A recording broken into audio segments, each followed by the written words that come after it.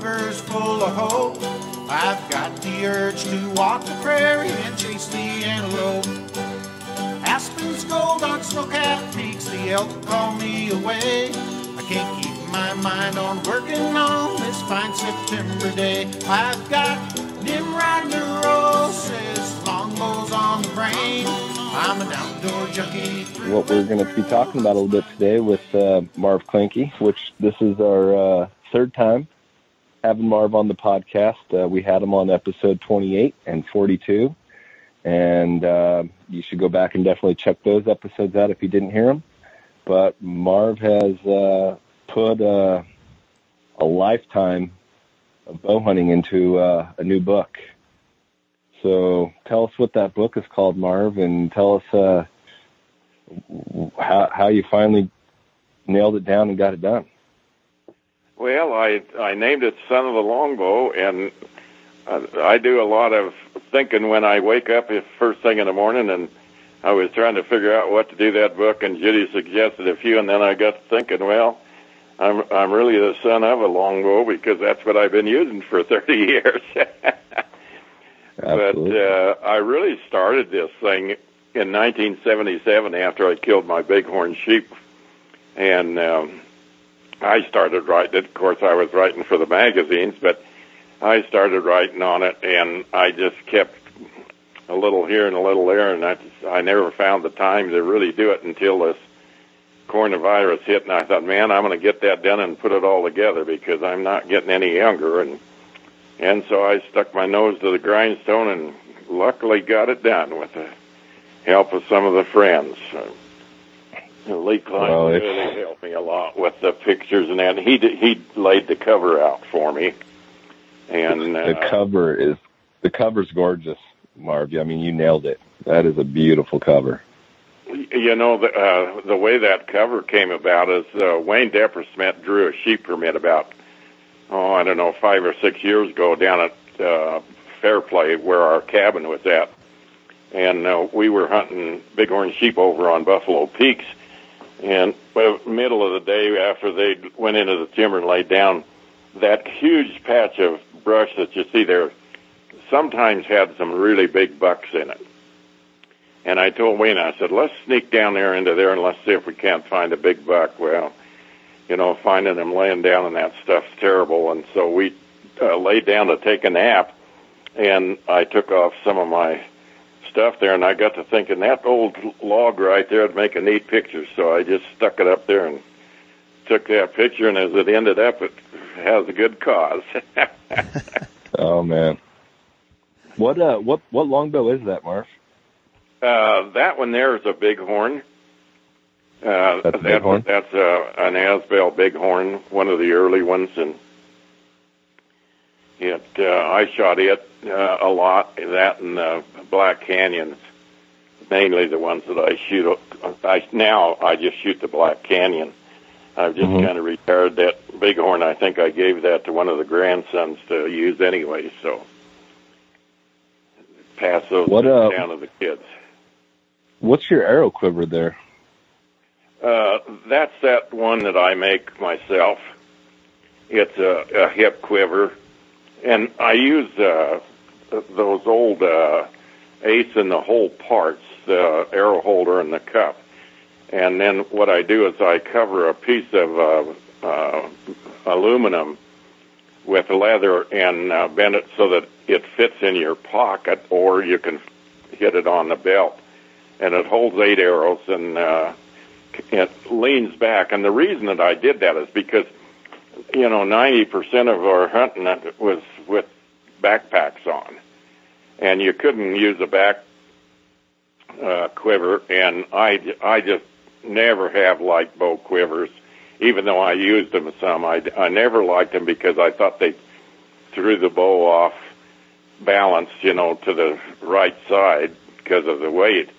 And when I got into the longbows, I never did use one on a longbow because I always thought a longbow was too pretty and pristine to ding it up with a bow quiver. So I came up with that one, and I've made a lot of them for guys probably 15 or 20, and of course all the kids got one. But everybody that gets them, they just love them. They work really good. It just clips over, and I hook it in my pocket, and it leans. I've got it so it leans the feathers back. And that way, when you get into the brush, you can just reach down and pull it out and put it over top of the brush, or if you're crawling, you can crawl with it or whatever. Yeah, I'm tinkering with a longbow this year, so I'm going to give it a go, and I'm kind of in that same boat. I'm like, man, the bow quiver, I've always shot a bow quiver, and all these side quivers and hip quivers, I don't like the arrows rattling, and so, yeah, I was checking out that quiver a lot. I might have to contract something similar. Well, either I can either make you one or you can make it. I can show you how, but I think there are some other pictures in the book there that show that quiver. Cool. And I know they didn't have anymore. It seems like they'd keep making quivers with less and less arrows. Yeah. Well, I'm not a good enough shot for a 4-arrow one, so. Me neither. Yeah, I have a longbow that is my favorite bow, and it does not like a bow quiver. I mean, the bow just becomes a dog with a bow quiver.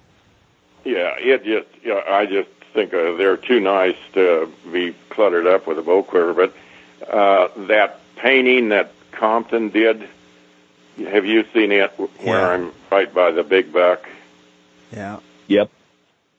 Okay, if you look at that, you can see that quiver the way it works on my side. Okay. Awesome. Well, yeah.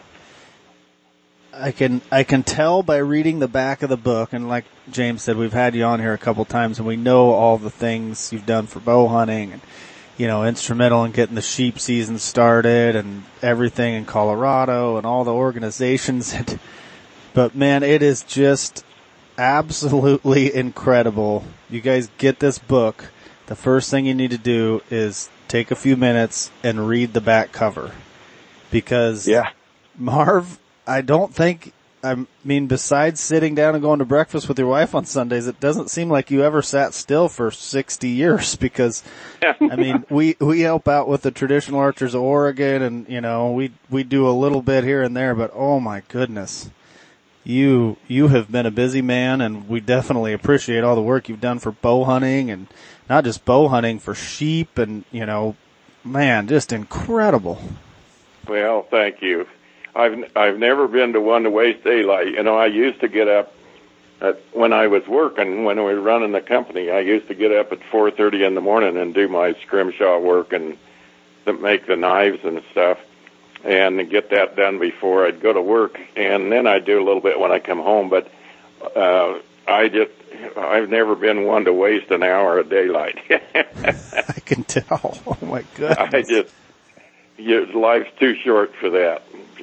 Well, and what an opportunity. We got the pandemic and everybody's all sitting around, the end of the world, and you're like, all right, well, time to do my book. Well, that and shed hunt and take pictures. Yeah.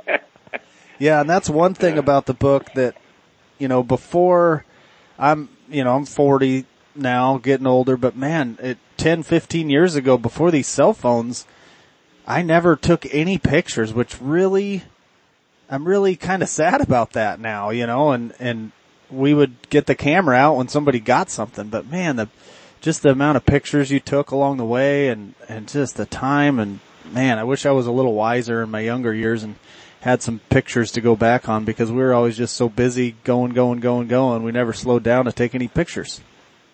Well, and that is a tough deal, but you can't blame yourself for that. And I just was extremely lucky because my dad took a lot of pictures. And that picture of me and Todd when he was a year old with that first buck, and that, my dad took this picture, and he took the one, the rifle picture that I've got with the vest on. But my dad took a lot of pictures, and he instilled that in me and my two brothers. And I was much more into it than my two brothers were, but that's where that came from. And I guess I just loved the outdoors so darn much that I had to have as much as I could of it to remember it by, and so I always took a lot of pictures, and it paid off. It's paid off a lot. For sure. Well, definitely help. I mean, it's just, I love looking at those old pictures. I mean, like I said, and you have, I don't know how many, you remember how many pictures you have in this book? Yeah, vividly. 281. 281. There you go. So, yeah. When I told TJ that, when I was getting ready to do something with a publisher, and he's the one that TJ Conrads is the one that put me on the publisher, and he said, you got 2 books here. You can't make this book this big. And I said, it ain't happening, TJ. I'm only writing 1. And he says, how many pictures have you got? And I said, 281. And he says, oh, my God, you can't do that. He said, it'll cost you a fortune. I said, I don't give a darn, boy. I said, when I read a book and it ain't got no pictures, it's not interesting. Oh, that's awesome. I've got this thing in my hand right now. It's like 340 plus pages with 281 pictures. And the pictures are so awesome. I was telling Bob, like, the old school camouflage and the family and it's just bow hunting. It's just so good. I really enjoy it. Well, the other thing on those pictures is almost all the books that I looked at were black and white. And if you go back and look at even the ones that are published now, the pictures in black and white are very, very hard to tell who it is and what it is, because they just do not print real good. And I told CJ, I said, I'm going to pay the price and get them done in color, and boy, am I glad I did. Yeah. Oh, it is. They did a beautiful job of printing those on there, so... And it's not, I mean, it's almost like it's a table book because of the pictures, but then it's just full of goodness here. I've only honestly read the first 5 chapters. I wanted to skip around, but before we had this interview, but I just can't do it. So I just looked at all the pictures and started reading from the beginning, and I don't want to make you blush too much, but you're definitely one of my very favorite guests we've had on the show, and one of my very favorite bow hunters. Well, thank you. I appreciate that. That's right from my heart. And the caption you wrote to me in this book is awesome. But just how it starts. I mean, just right out the gate, I don't want to give nothing up, but just the first chapter, I was pins and needles, didn't know where it was going, and it was such a great way to open it up, Marv. I'm not going to give it up, but it was such an awesome way to open the book. Good job. I mean, man, you really captivated me from the beginning. I had a guy here a day before yesterday, and he just read the first couple chapters, and he said, boy, did you sucker me in on that one. He said, I thought a damn bear was going to eat you or something. But one of the things that and I had to really, really think about was hardcover versus the softcover, but boy, the hardcover was just prohibitive, and some of the guys said they'd like to have a hardcover, and I said, hey, it's not about the cover, it's about the book. And it is just so terribly expensive to have a hardcover over a softcover. It's just unreal. Yeah, so I can only imagine. And you know what's crazy is 10 or 12, even 10 years ago, it wasn't that much difference to have a hardcover over a softcover. But nowadays, there's so few publishers that are still in business that, boy, they hammer you on them. They really hammer you. Well, I'm going to go out on a ledge and say the best thing that's come from COVID-19 is Son of a Longbow. Well, thank you. I appreciate that. And I will tell you one thing, though. I had TJ's printers and their publishers that do their books is back in Ohio, and that's who I had them do it. And, boy, I'll tell you, the gals were so good to work with and everything. But when the book was done and I said, hey, how much is this shipping going to be? I think I dropped the phone. It cost me $1,100 to ship those books from Ohio to here. But that's one of the costs. So I'm surprised you didn't just jump in your truck and drive to Ohio. Yeah. Yeah. But you got to do them right, I guess. I don't know. I hope it's right.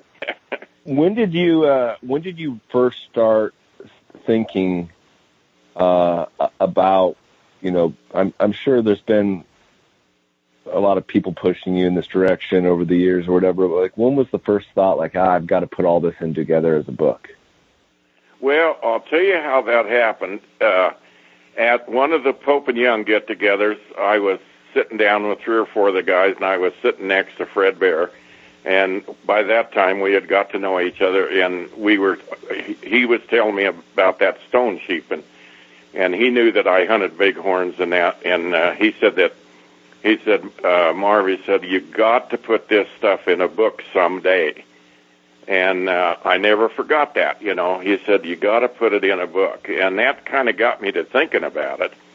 And then in 1977, when I killed the bighorn, I thought, man, I'm going to start that book and see what it is. But it just, at that time I was going 100 miles an hour working and hunting and taking care of Judy and the kids. And you get a little bit done here and there and a little bit more done. And some of those articles were in the magazines. There's no question that probably a third or more of those articles were in the magazines. But you got to remember that when you send an article into those magazines, that they can only take so much of the article. And they would always tell us, how many words we could go with. So that you only have part of what actually happened in there. In the magazine article. So these are the complete article. They're the complete hunt. Where what happened in magazines are just a brief part of what happened on the hunt. I had no idea that I guess that makes sense when you mentioned TJ wanting to cut the book down. They got their those editors, they cut everything down. Oh, yeah. That makes sense. Yeah. But right after I started writing for Bowhunter magazine in 1971, shortly after they started. And of course, the first thing that MR told us was how many words we could go with. And so, I would write an article. I would write all this stuff down so I wouldn't forget it. And then I would have to go back and edit it down to a certain size. And sometimes they would even edit them down more.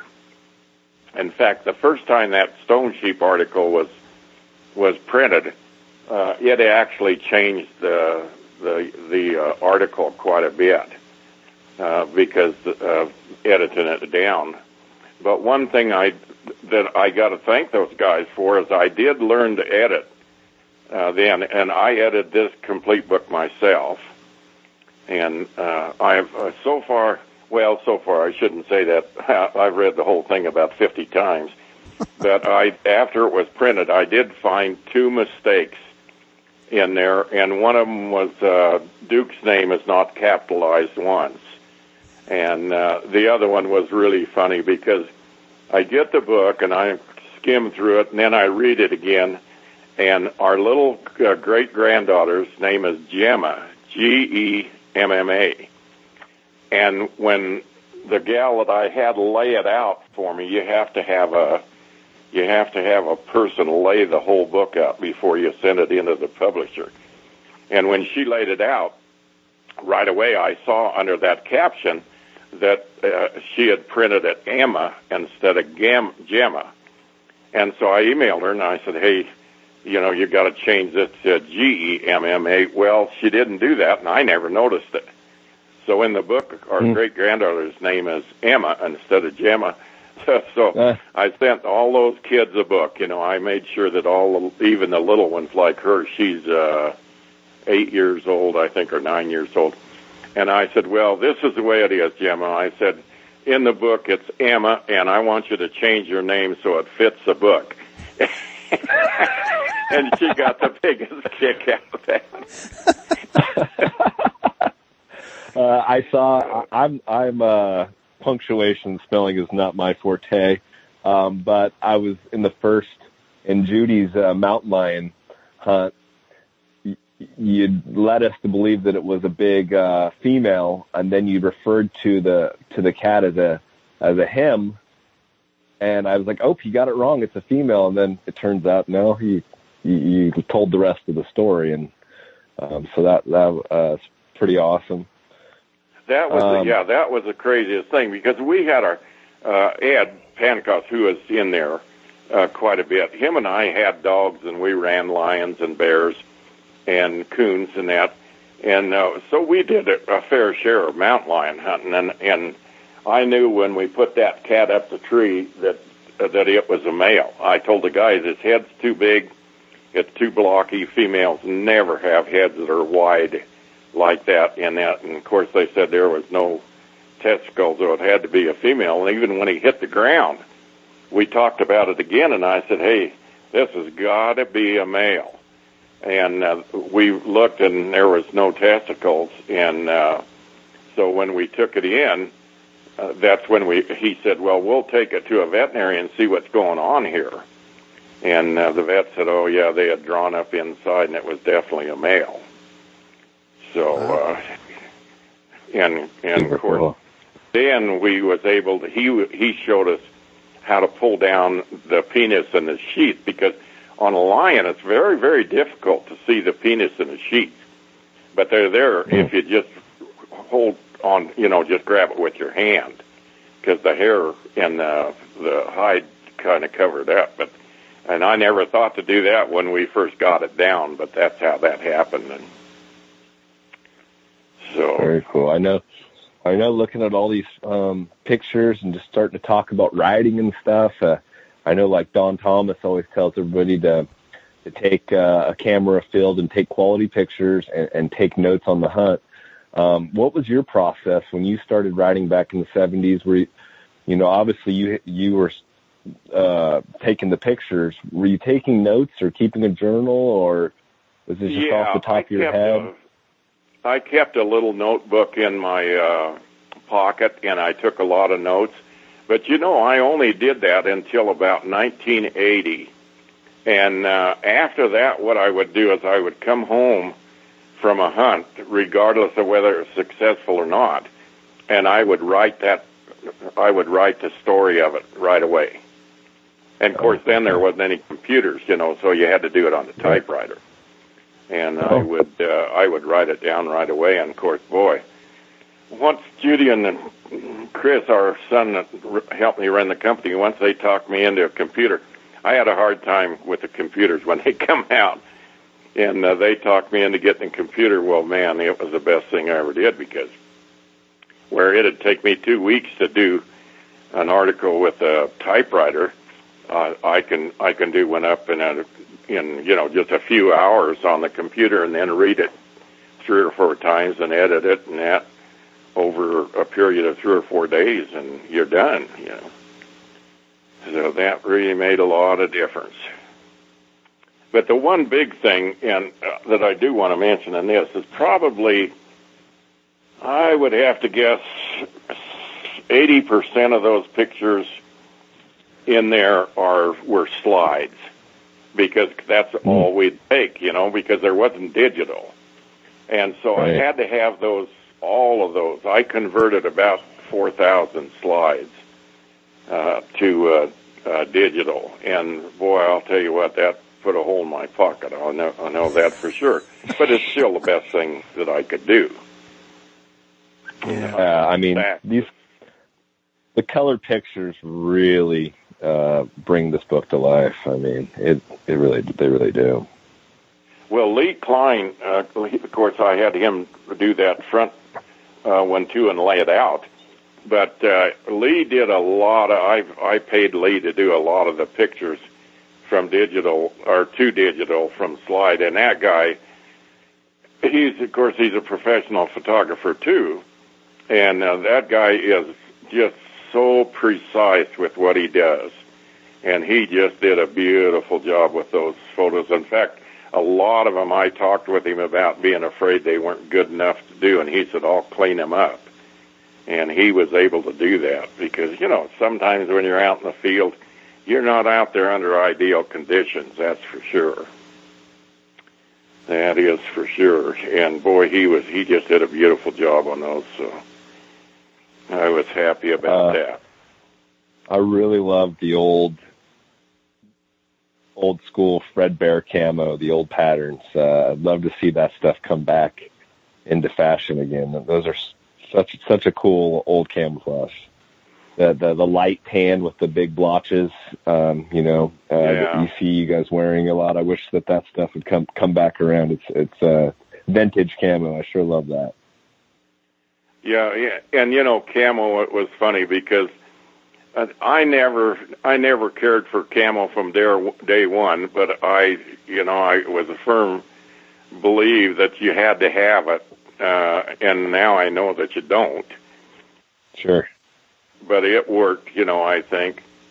But and one of the things, and of course there were tons of stuff I couldn't put in that book, but one of the things that was funny is we were hunting bighorn sheep up close to on Rocky Mountain National Park, right along the border on the west end, and we had to go into town to get gas, and I had my camouflage on, and we just got gas, Ed and I, and was going to go back, and this lady walked up to me, and she said, what are you doing with that camouflage on? And this was before it was a fad. And I said, oh, we're hunting. And she says, well, aren't you afraid somebody's going to shoot you? And I said, no, they can't shoot me if they can't see me. And that ended the conversation. But when I was once at the gas station, Marv, in full camouflage, getting some gas and some snacks, and I was walking into the store, the lady was walking out, and she looked at me and she made a quick little jab. She said, "Animal killer." And I was real quick. I looked at her and smiled, and I said, "Plant killer." And she laughed and she said, "That was a good one." That was a good one, right? For sure. Well, when Jason Harrison came out with the Kuiu stuff after he got out of Sitka gear, I was visiting with him, and he said, what do you think is going to be the next best pattern for me to make? And I said, Jason, a no pattern.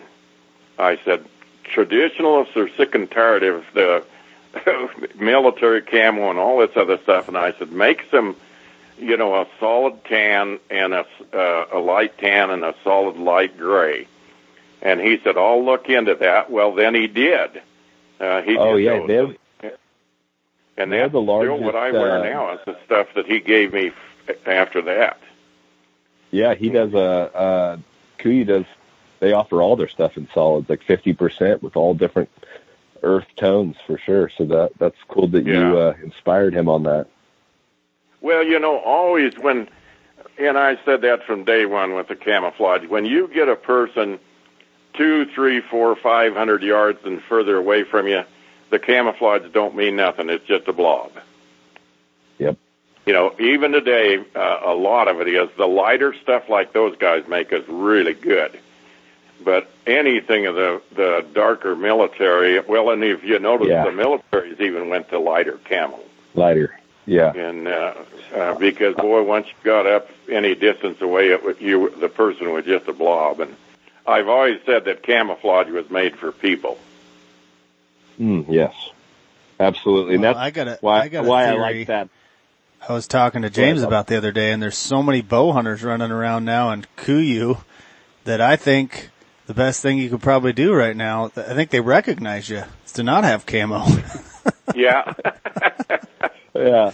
I just made the mention of the old camo just as it just has that old school bow hunter feel. It makes me think of the old days. And so, yeah, I don't think that it's necessary, but I love that vintage look. It does have a place.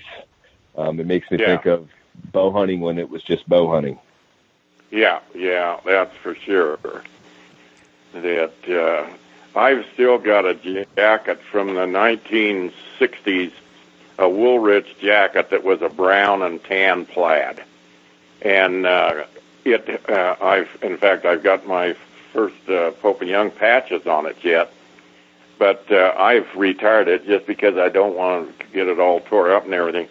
But that was like a camo in wool, only it was just a plaid, and I still think that's the best stuff that's ever been made, but you can't, find it anymore other than like bell wool and stuff like that. I've got a nice Filson wool coat that's like a light tan with a brown and black, kind of looks like an ASAP pattern almost, but just plaid, not camo. Real nice looking out in the woods. Yeah. Yeah, that's good stuff too, boy. That's for sure. And, what about while we're kind of on gear before we move back into the book?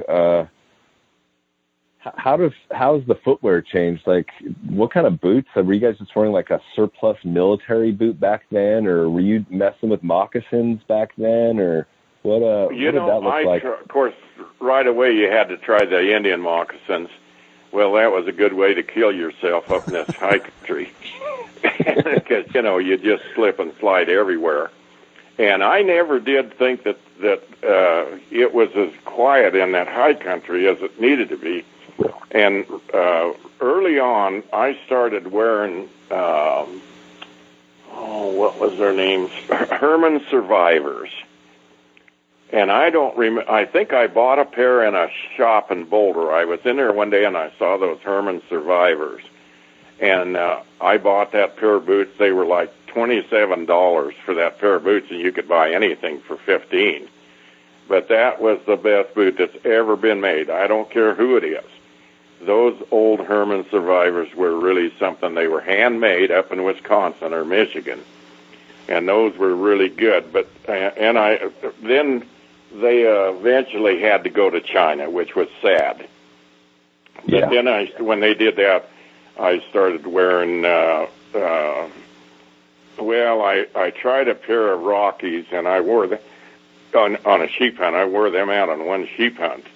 And so I just got to think there had to be something better than that. And I got a pair of the Fort Lewis boots from Danner, and those were a military boot. And boy, those, I thought, now I found it. And I wore those Fort Lewis boots for a long time, and now I've got a pair of I think they're the elk hunter or the pronghorn or that, and I've been wearing them for a long time. But boy, I'll tell you what, I dread seeing these people up there with these cheap boots on, because there's nothing that'll kill a hunt worse than your feet. That's for sure. Blisters on your feet will kill you quicker than anything. And I always wear a pair of silk or poly thin socks against my skin, and then a pair of smart wools over that, and I never have blisters because that lets your foot slip in there without rubbing it. And is that what they call a sock liner? Pardon? Is that what they call a sock liner? Yeah, they're real thin. And I started out wearing silk ones, and then they got hard to get, so now I wear polypropylene ones. And but they all the shops have them, especially the hiking shops and the climbing shops and that, and Cabela's there. You can buy them everywhere. And I just put those inside the wool, and it keeps you from getting the blisters for sure. But I think the other mistake is a lot of, especially younger guys, are so damn hard-headed that when they're on a hunt and they start to feel a soft spot, a hot spot on their feet, they're too proud to stop and do something with it, and that's a big mistake. You know, Big. if you feel a hot spot, and you can usually feel a hot spot on your feet long before it turns to a blister. And if a guy will just stop and put a moleskin over that, I carry moleskin all the time, and just stop and put moleskin, and I've put that on a number of guys' feet. And I always tell them when I'm sheep hunting with somebody, if you feel a hot spot, stop now, and we'll put moleskin on it, and you just put a spot of moleskin over it, and that usually takes care of it. And boy, blisters are... And I've seen guys get so bad. I had one guy that I hunted sheep with that after he got a real bad blister, and we moleskinned it and taped it up and everything, and he was limping the whole time. After that hunt was over, he got real bad infection in that. So, boy, a guy really has to be careful with those blisters, that's for sure. I've watched it ruin hunts. For sure, it can stop the hunt right then and there. And you're absolutely right. You got to pay attention to how your feet feel and stop. And sometimes just airing your feet out, just stopping and taking your boots off and airing them out, and make a big difference. Yeah. And see, the other thing that we Scott Hargrove and I done some seminars together on big buck hunting. We had fun doing those. And we even put together a program so that we could show that program. And one of the first things we did when we got to talking about feet was tell people, trim your toenails. That's another thing that can really hammer you. If your toenails are too long and they get to rubbing in the boots, boy, they'll really hurt you. You got to keep those toenails trimmed. Yeah, 100%. The foreword in your book was very nice, and it was written by your friend Marv Cochran. Yeah. Mm-hmm. Me and Bob were talking about, we keep hearing that name thrown around, but I can't put my finger on who Marv Cochran is. Well, he writes for, he lives over in Harrisonville, Missouri, and he was a past president of Compton Traditional Bow Hunters. And he's the one that came up with the paintings, the legend paintings, starting out with Fred Bear and then with Glenn St. Charles and that. He's the one that came up with that. And he also writes for Trad Archer's World now. Okay. And of course, he was real big in starting the Missouri, what is it called, United Bow Hunters of Missouri. He was big in starting that. And Marv's really a great guy, good hunter, really a good hunter. And he came out here to Colorado and hunted for 16 days and killed a bighorn sheep. And him and I had quite some fun on that hunt. So, but man, that guy stuck with it. And I don't know of anybody else that I've hunted with that would have done it for 16 days, a non-resident. Wow. But he did, and he got it for him. I can't remember the stats in here, but in the book, you have been involved in a lot of bighorn hunts and goat hunts, and not as an outfitter, not as a guide, as somebody that is passionate about the high country and passionate about these animals. And you really have gone on to help a lot of people fill their tags or to get up into the high country. Maybe talk a little bit about that. Well, a lot of that was selfishness on my part. It gave me an excuse to get up there. and one of the things that I guess, I don't know how you even say it, but one of the things that bothered me from the beginning is I've got a lot of friends that are outfitters, but I always felt bad because obviously an outfitter's not going to share anything with somebody that doesn't hunt with them.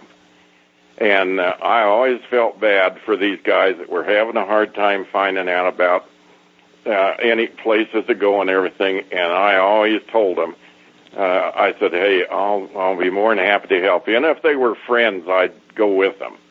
If they'd ask me to go with them, I'd go with them. And those hunts that I mentioned in there, those 65 or whatever, those are hunts that I actually went on. And there was hundreds and hundreds more that guys would call, and I'd tell them over the phone, talk with them, and tell them where to look and all of that kind of stuff. In fact, right now, in the last 2 weeks, I've probably had 8 or 9 guys call me and say, "Hey, where do I put in for sheep and that?" And I love helping them, and I think it's important to help people, to do that. And I'll send them into my favorite hunting spots. I don't care. It's just one of those that's things. Not there's nothing selfish about any of that. That's just pure being grateful or well, being. Yeah, but you got to remember that got me on their hunt. Got you into the country. Got you on the hunt. Well, in fact, about I don't know, it was 20 years ago. It was in the early 90s. I had 2 outfitters file a grievance with the Game and Fish departments against me because I was taking guys hunting without a license. And at that point in time, I was working with the law enforcement in the Game and Fish department on complaints against bow hunters, and bow hunting mishaps, poaching and stuff like that. I investigated that for Pope and Young and for Colorado bow hunters for 5 years. And at the time they turned me in on that, I was working with those guys. And the head of he was second in command of law enforcement. He called me and he said, "Marv, we've got a complaint against you." And he says, "I know this is a bunch of crap, but he said, I got to ask you a few questions." He said, "Have you ever taken money for a hunt?" And I said, "Yeah." I said, "I took a beer twice and 3 or 4 dinners." And I said, "That really paid for a lot of gas and everything." And he just laughed. Like I said, I've helped a number of outfitters find sheep for their people, and I'll still help them if I can. I just feel that if you've got the knowledge about a place or know where something's at, you better help them. Yeah, incredible. I think guys that listened to our podcast before we had you on talked a lot about high country mule deer, which is also one of your huge passions. But after reading this, and it's just incredible how much time you spent sheep hunting. I guess I didn't know you were as much of a sheep nut as you were, and I don't want to ruin any of the stories, that's for sure. But I do. The stone sheep story is just incredible, and I want to just read. I'm just going to read one paragraph at the end of the story here, just to get guys hooked in here. And he's talking about his flight, and on the flight, he's on there with other hunters, and it says the talk centered around Stone's Ram and the hunts coming up, blah, blah, blah. When asked what rifle I was shooting, I said none. I'm hunting with a longbow. All looked and turned at me like I was crazy. That was on the way up. And then he said on the plane back, 4 of these same hunters were on it. They'd hunted for 15 days and hadn't killed any sheep. They asked if I saw any sheep, and I said yes. I'd made many stalks and saw around 18 legal rams. When asked if I got a shot, I said yes, at 20 yards or so. I killed a ram, and you could have heard a fly land. And he didn't just kill a ram. I'm no stone sheep master, but it looks gigantic. And the story, they got trapped out. Incredible. You got to get the book and read it. It is. And the pictures, just unbelievable. Well, that hunt, and I mentioned that in there, those Indians, they were great guys. Both of them were. The young guy was 20 years old. In fact, I think I said in there his birthday was on my birthday. But, those guys are proud hunters. And every day he would say, "Marv, you want to use my rifle?" And I'd say, "No." And at the end of that 10 days, he finally said, "I don't think you're going to shoot one with the rifle, are you?" And I said, "You're finally realizing that." And after that was over, we always went to the FNAWS get-togethers out in Reno. And they had an award system for, archery and for the guides. And he got an award for he'd get that sheep. And he came down to that, and Dave Suits, who's my buddy here, we were all there together. And Fabian said, "Marv," he said, "that's still the best hunt that I've ever been on in my life." And that guy, he'd been 60-some sheep that he'd helped kill. And I felt so good about that because It took us 15 days, but we got her done. Yeah, and I mean, I think still to this point, I mean, who else has killed a stone sheep with a longbow, right? I mean, yeah. You and Nathan Anderson, and I don't know who else, right? That's the only two as far as we can find out. Yeah. Yeah, that's the only two as far as we know right now. So, and I imagine there's other guys that have. I would think there are since then. And but I think that it was, and I called Pope and Young about the Dall sheep, and I think mine was number 7. No, Duke's was number 7, and I think mine was number 8.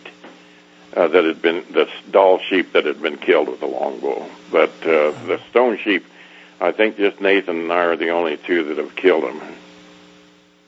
Yeah, it's incredible. Amazing. Incredible. What a great story. And, the pictures. I wish it was an awesome hunt. I was going to say we still have an ongoing campaign to get Marv a desert sheep tag. We've talked about it in the last podcast with you, but if anyone listens, if we have any way we can slide the odds in his favor, we need to get Marv a desert sheep tag. Well, I think they should just give you one. I think they should just give you one, Marv. I mean, I said that before, but you look at your accomplishments, and I say we don't even need to charge them interest. Just give Marv a tag, and we'll all be happy. Well, this is the year. I'm going to draw it here in Colorado this year. Yes, you are. I've only been saying that for 25 or 30 years.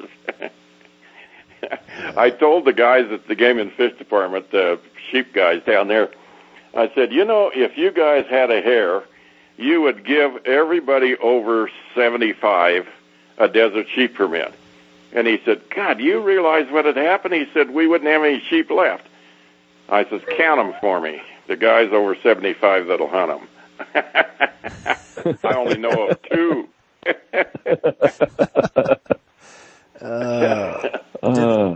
Is Colorado, do they have is it just any weapon desert sheep tag? Or yeah. Yeah, it's any weapon, but there's so few permits it doesn't make any difference, Yeah. And where I'm putting in 3 of my buddies, they keep track of those desert sheep all the time. I would say that in those 2 areas that are down there, they have probably helped 80 to 90% of the guys that have killed sheep in there. They've probably guided them in the right direction, and they're the same way. They're not guides at all or charge anything. They just help guys. And I think they've helped almost all of the guys down there that have killed sheep, desert sheep. And so I keep telling George, he's my old buddy George Vandenberg's 84 years old, going on 85, and I keep telling him the ideal situation is if him and I would draw the permits. I like it. Because he's been putting in for the same amount of time I have, so great. You guys are getting pretty into that Shiras moose hunting here as of late, right? The what? You guys have been getting pretty into that Shiras moose hunting here as of late. Oh, my man. We have had so much fun with that. I think the 4 that I was involved in, I was actually on all 4 hunts. The 4 that we got this year, I think made 10 or 11 that I've been involved with, and oh man, they're fun. We just have a ball hunting those moose.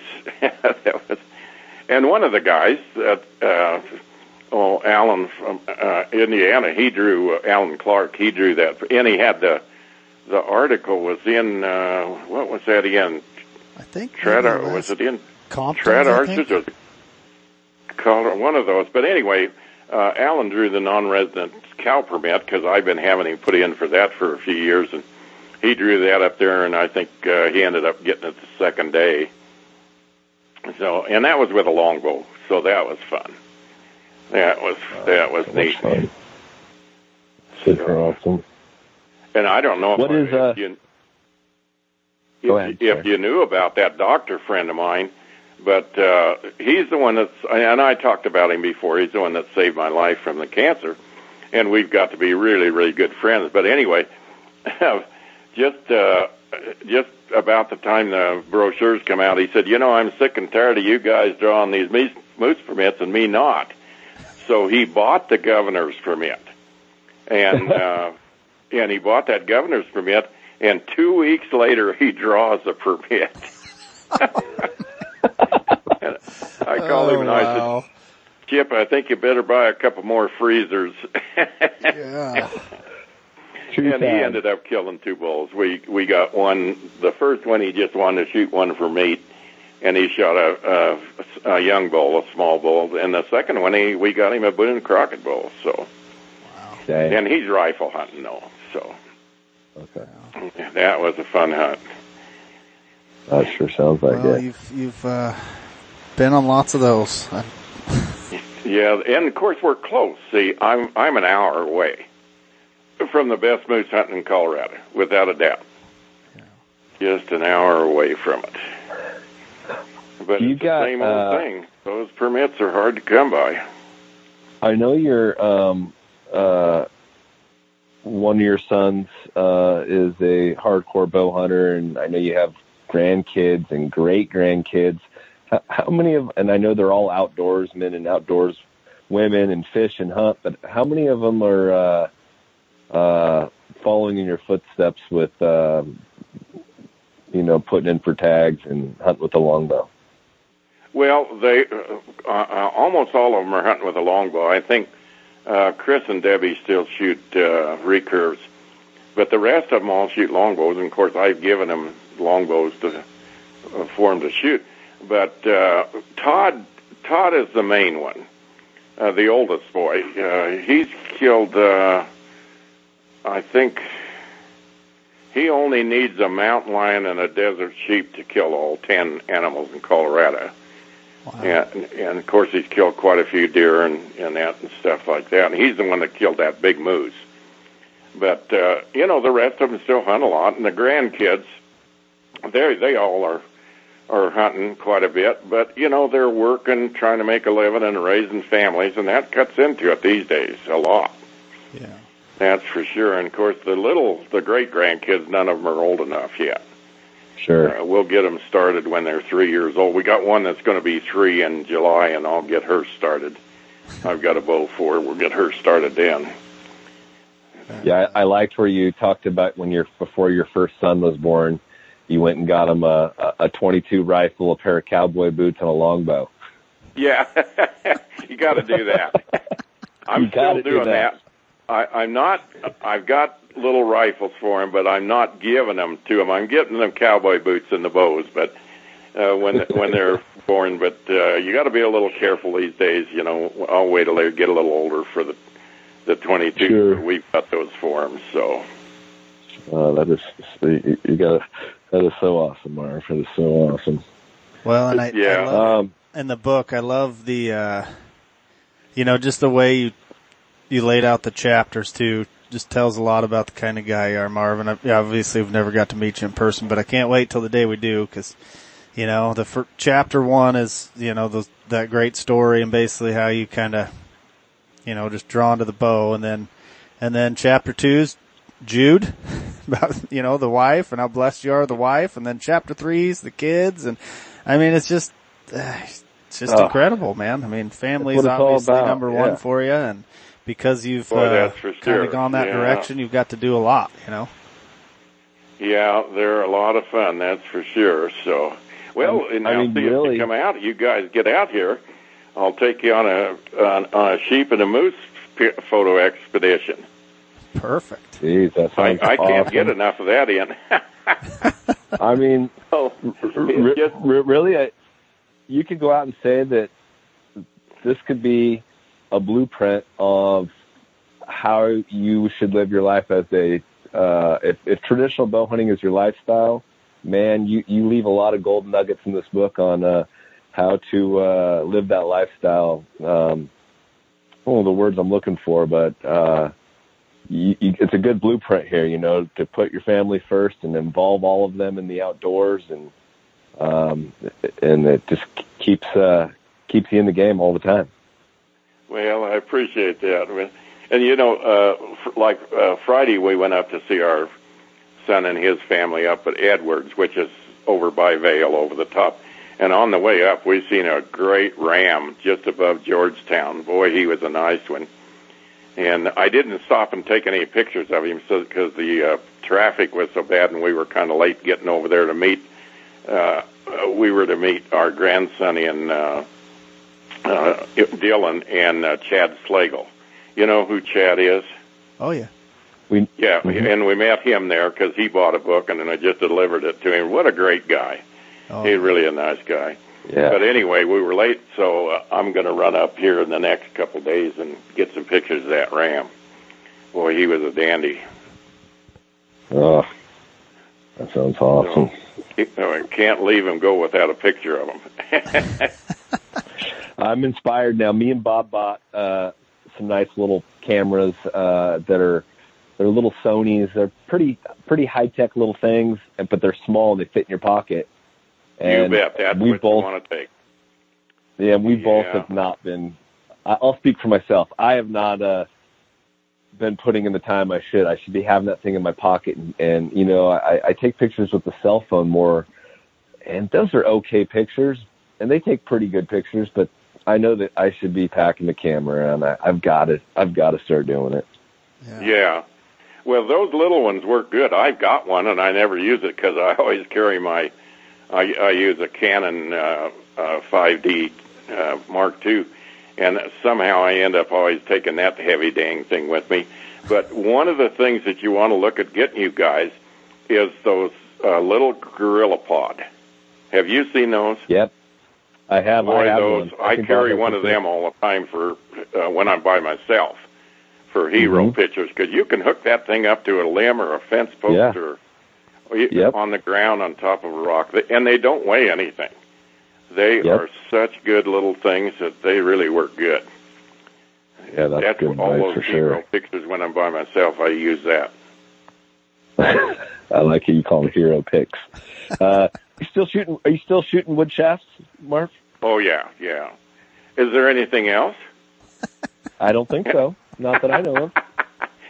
I love the footed ones. I get my footed shafts from up in Canada from David Cartwright, and I love the footed shafts and that. And I also just are they more durable for you? Oh yeah, definitely. You don't ever break them off behind the head. But the other thing that I just got, and I'm starting to shoot them, is I got some of those old Sweetlands from that EHA guy up in Canada, the old compressed cedars. Still the best shafts ever been made. Best shafts ever been made. And I love them. In fact, I just got some arrows made up, and I'm shooting them too. But I love footed shafts. They're so pretty and nice, and they do shoot good. Those bills. Weight forward, you got it there. So, not to get too far down the rabbit hole in the wood shafts, but with that more weight forward, does it change your spine any from, like your regular non-footed shafts? If you shoot a, 60, 65, is your spine going to be the same with your footed arrows, same length?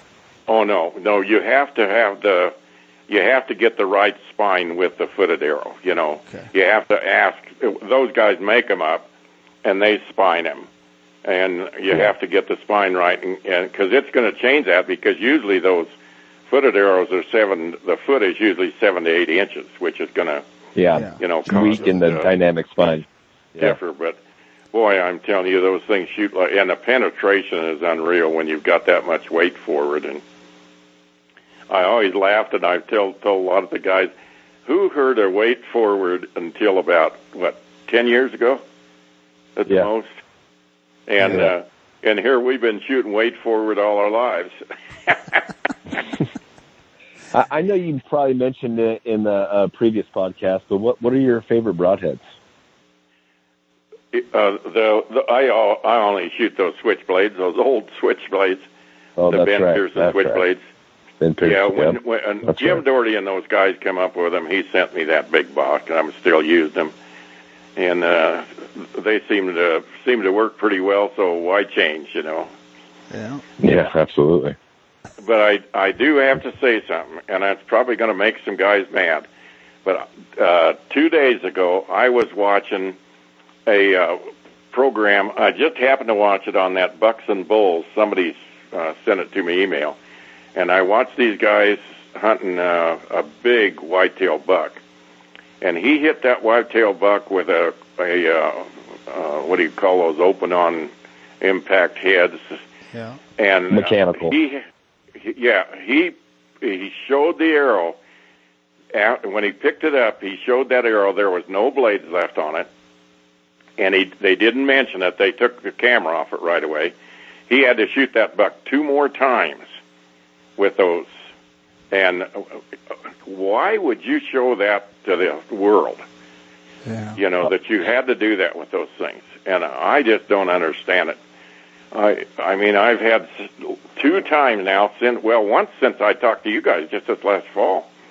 I had a guy shoot a bull elk that came by me, and all 3 of the blades were broke off it. The arrow was hanging out of the bull. They never found it. I helped him track it for probably a quarter of a mile, and then we lost it, and he lost the bull. But when I looked at it with my binoculars at 60 yards when it came by me, it came walking by me. I thought he shot it with a field point. Yeah. And then there was another guy that lost a 6x6 bull up there, and they found it, I don't know, 4 or 5 days later. But boy, I don't understand that. I just don't understand it. But anyway, I'll get off that. Yeah, just no moving parts and not having the availability to be able to sharpen your head. It seems blasphemy. Yeah. Blasphemy. Like you were saying, don't fix it if it ain't broken. But everybody's trying to. The thing is, those mechanical heads, they can shoot them a lot further. Easier to tune. And you know, I've had guys jump on me about those switchblades that. You know, you hit a rock with them, or you shoot them try them out on a cinder block, and they fold up. And I said, well, I don't hunt rocks, and I don't hunt cinder blocks. There was a guy yesterday on Instagram posting videos, and he was shooting his carbons into rocks, and then he shoots a wood arrow into it, and it breaks. And he goes, see, these wood arrows are no good. They break when you hit rocks. And I was like, well, I'm not into shooting rocks myself. Yeah, me neither. Yeah. Oh, me neither. One of the benefits I see to, what we're all using is, I hunted with a compound for a long time, and with the stick bow, you got to wait till you got a good broadside shot, and you're aiming for that soft stuff. You know what I mean? And if obviously, if we hit a rib, we'll bust through that. But you're shooting one of those switchblades or something, and you do shank it, or something bad happens, you hit it in the shoulder. Well, yeah, it's just gonna curl the tip and fall out, and the buck's gonna be fine. Nowadays with these compounds and guys, you can watch those YouTube videos all day long. They shoot at any angle, front to back to wherever, and.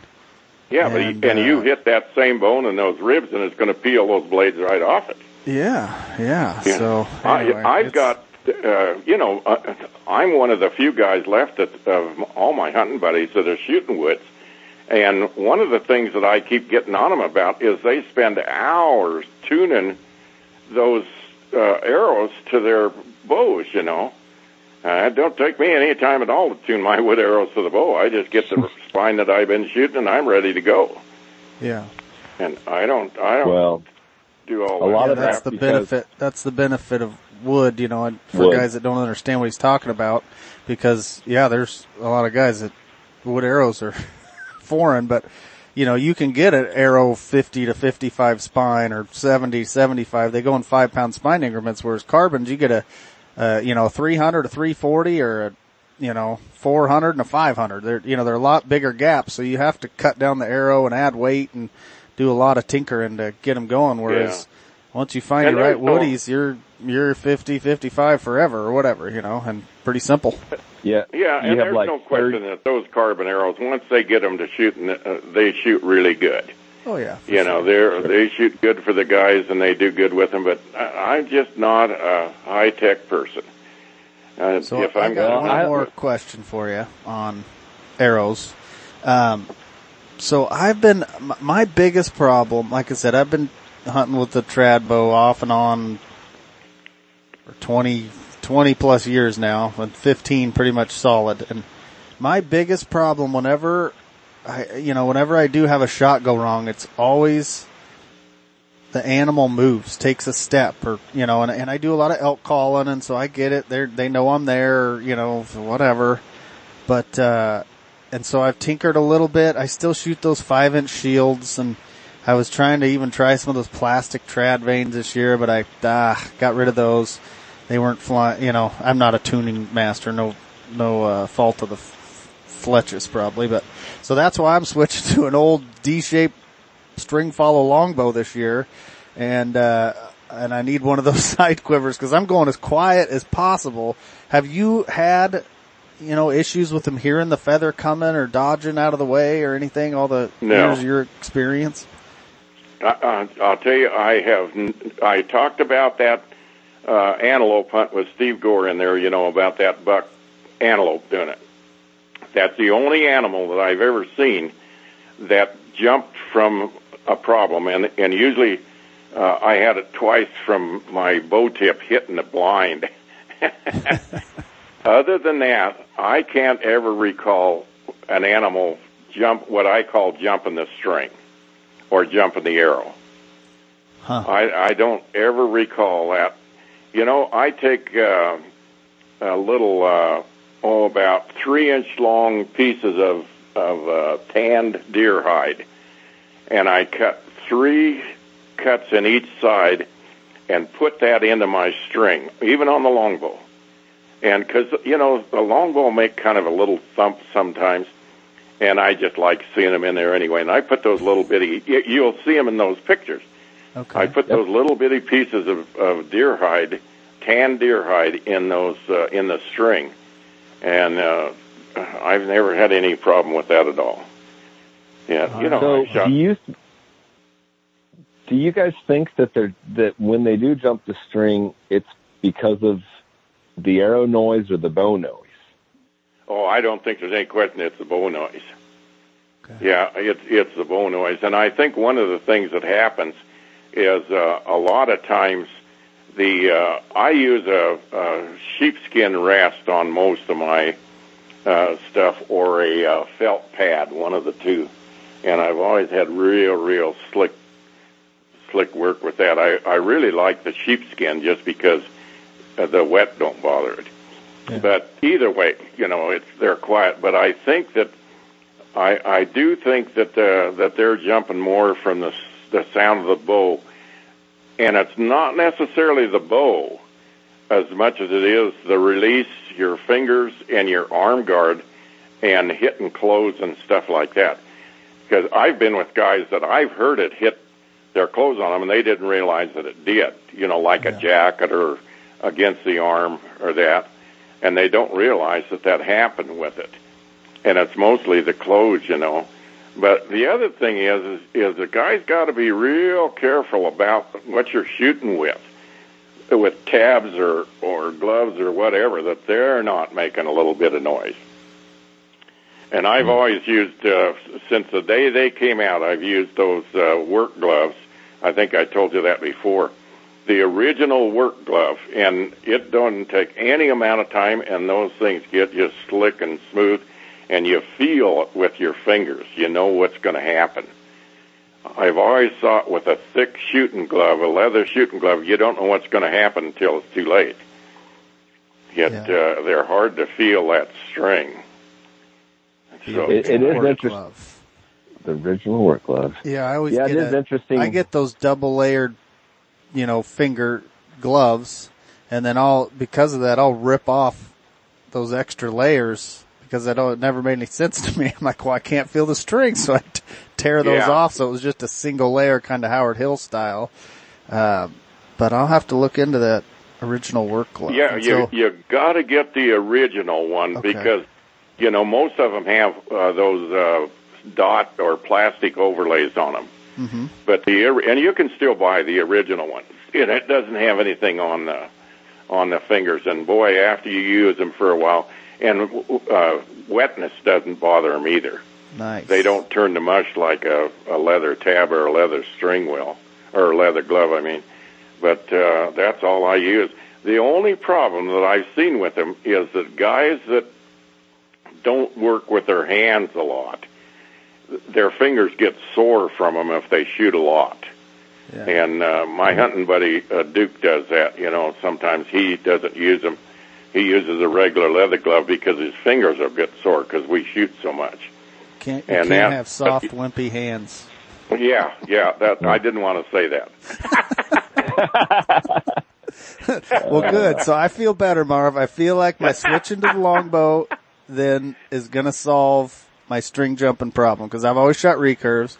I'm shooting the quietest longbow. I got some little fur silencers on there, but I'm going to put some chunks of leather in there. I'm going to try that glove. I'm feeling good. Do the side quiver. I think a lot of times too, I've noticed with those bow quivers, especially when you have feathers in there and you got 5 or 6 arrows, when you shoot, it makes, whether the quiver's super quiet or not, those arrows are going to rattle and those feathers rattle and make more noise than those longbows going off, Yeah, boy, these won't at all, The one other thing that you got to watch with your shooting like that with fingers is that you come straight back away from your face when you let the string go.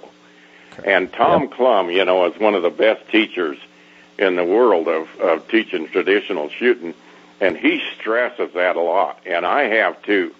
That you got to make sure you come back because if you pluck it an inch out to the side, it's going to make a little noise when you pluck that string because it's going to make it go crooked. And if you come straight back, when you release, come straight back to the back of your neck with it, you aren't going to have any noise whatsoever. Now, no noise. With your arm guard, because I never even wore an arm guard with my recurve. No. I'm talking about your shooting fingers. Yeah. When you let go of that thing, if you've ever seen those pictures of what you call plucking, when you let go of the string, your hand goes away from your face to the right side. If you're, that makes that string in a S shape, and it has to come back to straight, which makes noise. Okay, I got. But if you come straight back, let it go, and actually run your fingers right along the side of your face, you won't ever have that problem. You'll never have that problem. I get to plucking if I try to do that real pretty dynamic, like a lot of those guys do, because I just haven't mastered it or whatever. So what I've done for my own self is I try to do a static release where I keep my hands on my face and I pull through on my face and not have very much movement. And if I can do that right, it sure does make the bow quieter and there's less movement on my part. And you're doing it right there. Yeah. Okay, sometimes. One more quiet question on the arm guard. I never wore one with a recurve because I didn't seem to hit my arm, but with the longbow, I got it now where I'm not hitting my arm, but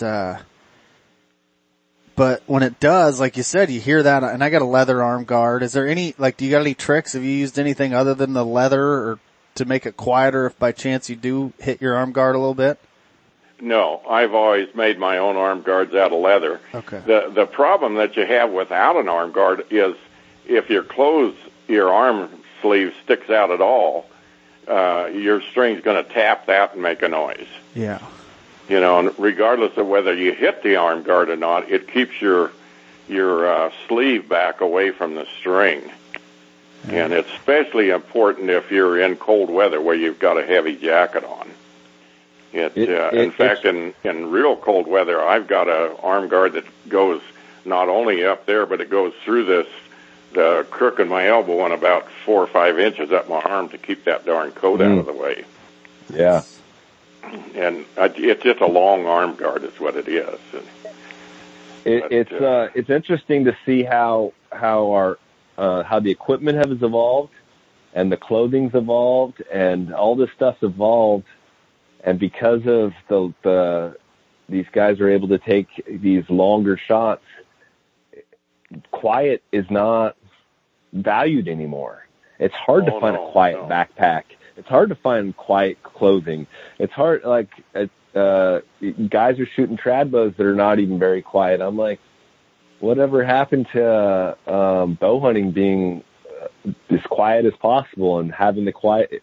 That's what I've been running into is you look at all the old stuff, everything was wool and fleece, and everybody was into keeping everything nice and quiet. That kind of has gone away, and the new guys don't even realize how loud we are out there. Yeah, boy, you have to. And I don't know if I mentioned before when we were talking about mule deer hunting, but at one of the Pope and Young conventions, Richard Dewey, who is a big traditional friend that's a bow hunter, him and I went to a seminar that a guy put on about hunting mule deer.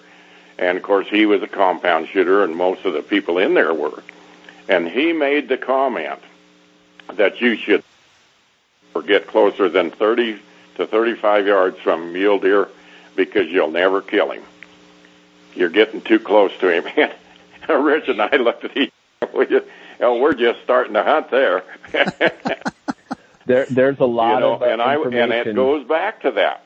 It goes back to that he's not realizing that it's the noise and from the compound and the arrow and everything that's causing that problem, that you can't get any closer than that.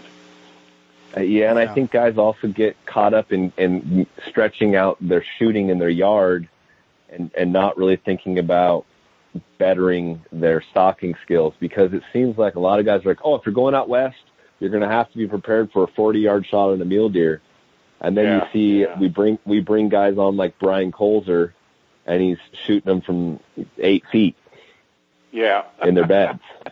Yeah. I've always told guys, I said, that speed is nothing that I've ever looked at in a bow. I don't care if it's slower than molasses, if it's accurate. And I've always said at 8 to 10 yards, speed don't make any difference. Yeah. Well, I think we definitely covered all the equipment stuff pretty well.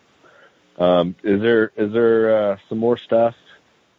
I'd like to talk about the book a little more. Yeah, I don't know. Is there anything else that we didn't cover that, like I said, we could talk to you forever, Marv, for days, but we don't want to give up all your spoiled stories in this awesome book. So, maybe, we'll just go over, I guess, sonofTheLongbow.com is the website. That's all up and running right now. You can get on there and order it, right? Yeah. Awesome. And they can do either PayPal or send me a check or whatever. I've been getting quite a few checks, but at any rate, the sonofTheLongbow.com, the credit card thing works the fastest. It works good. It costs me more, but it's the fastest to get a book. That's for sure.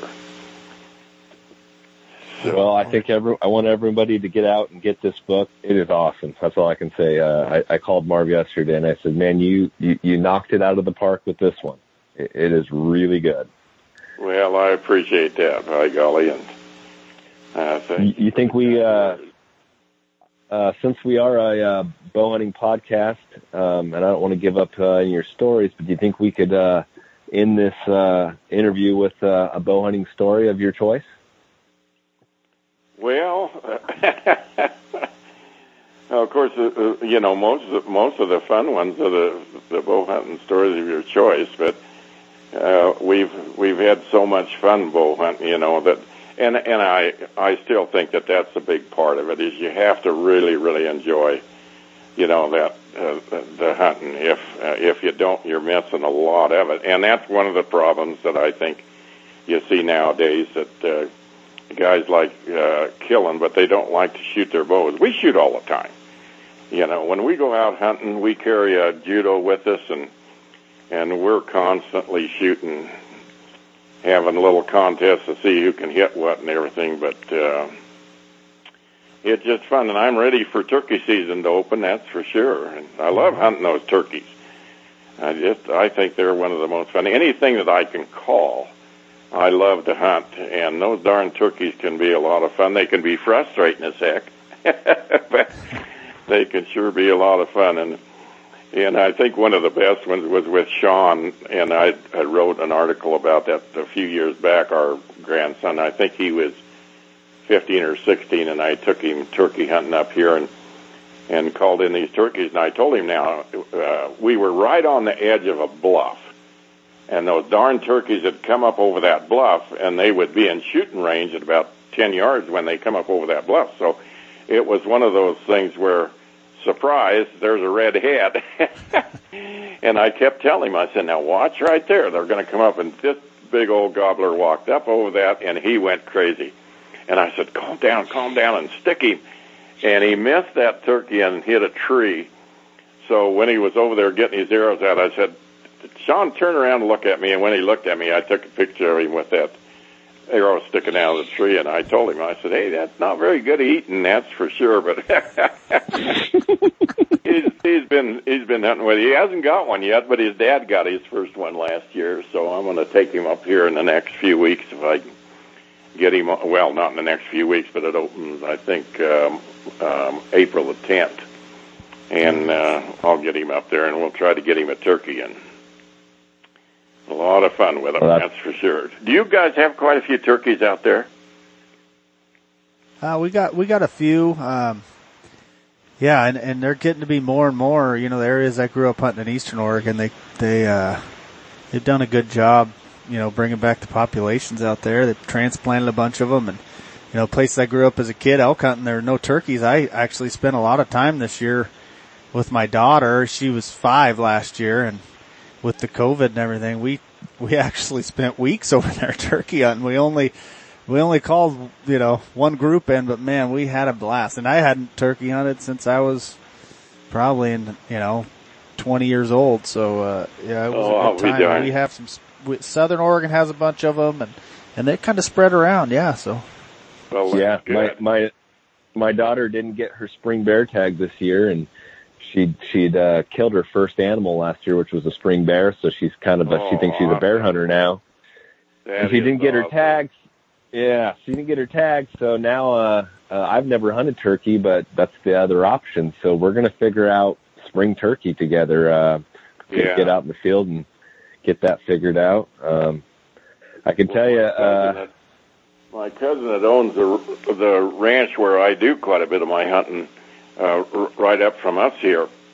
I was talking to him day before yesterday, and he said he had 8 big gobblers that he saw up there in the pasture just a couple days ago. So I'm hoping they stick around. That's for sure. What kind of turkeys do you guys have in Colorado? Rios and Merriams. And see, in the mountains, we're supposed to have all Merriams, but the darn Game and Fish Department, when they transplanted them, and I always tell people that when they ordered turkeys from the breeders and that, and they asked them what kind they wanted, they said wild. and we ended up with Rios and Merriams up here, and the problem is the darn Rios seem to be breeding out the Merriams. And I love the Merriams. Isn't that, the white? Isn't that the same in Oregon? Yeah. Yep. Yep. Yeah, we have very few Merriams left because the Rios kind of took over. Oh yeah, they'll breed them out. There's no question about that. Now I killed a big Merriam this last fall, and I think 3 days later Todd killed a big Rio right in the same spot, and I called both of them in, but. We're seeing many more Rios than we are the Merriams, that's for sure. So I hate to see that. Well, I read the first 5 chapters of this book yesterday, and I am itching to get back into it. So I will definitely be getting this book read this week. And you guys I just switched over to a 50 style static recurve this year.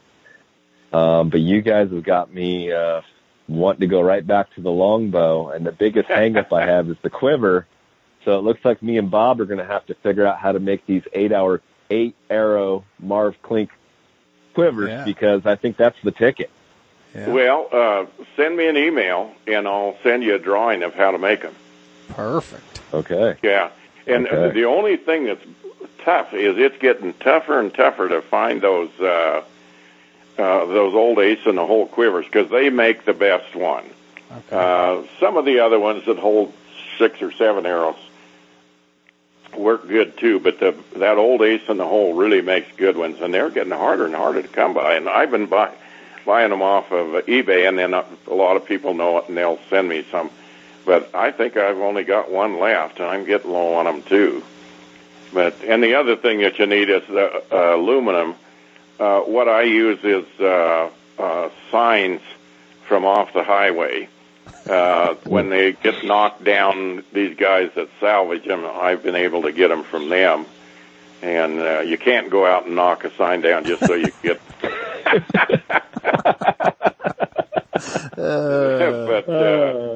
I've always wanted one of those elk crossing signs, so there you go. Yeah, the elk or those road signs are the perfect aluminum. So much of that aluminum, when you go to bend it for the part that fits in your pocket net, it cracks it. Where those I got the right aluminum. I got us covered there, Bob. My daughter's been collecting those. She's got her bedroom full of old signs. And you have to go ahead and steal one, huh?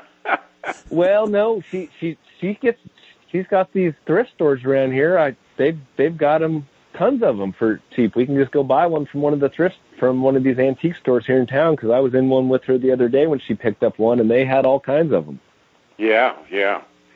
And I just take an angle grinder and grind off the sign part, and it leaves a sticky substance on them that sign part is put on with, and that's really good. You don't want to take that all the way off. Just take the sign part off. Leave that sticky stuff, because that helps stick the leather to it.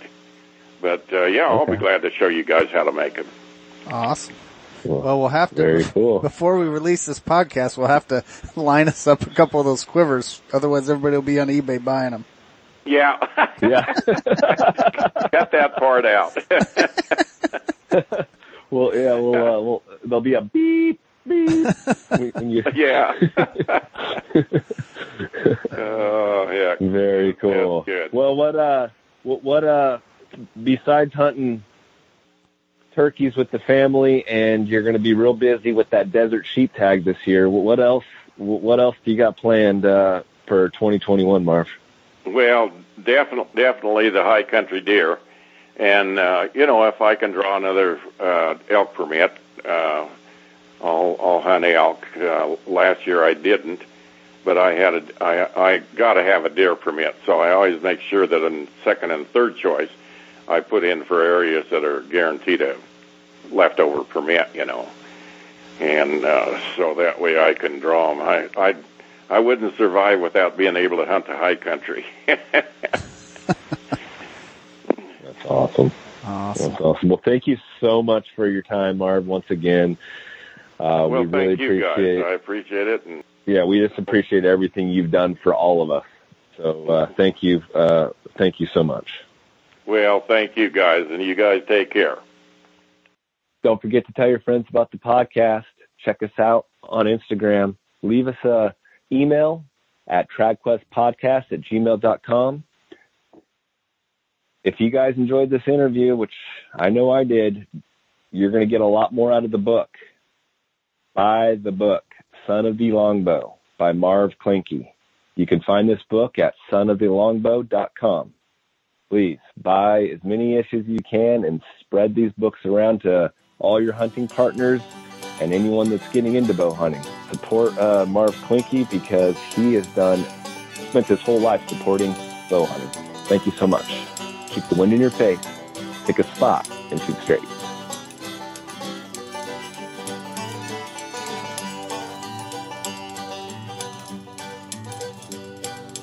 Frosty before the sun comes up, the geese are on the wing. The deer are fat and happy, no, they don't suspect a thing.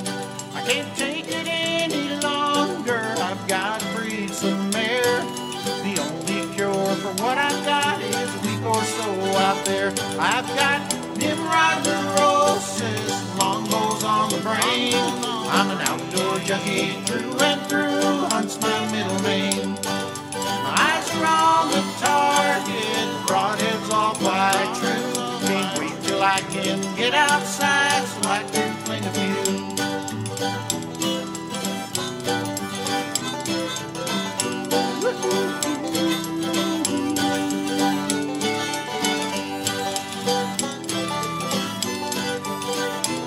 What do you say when the sun is up? We all go outside and shoot, you girl?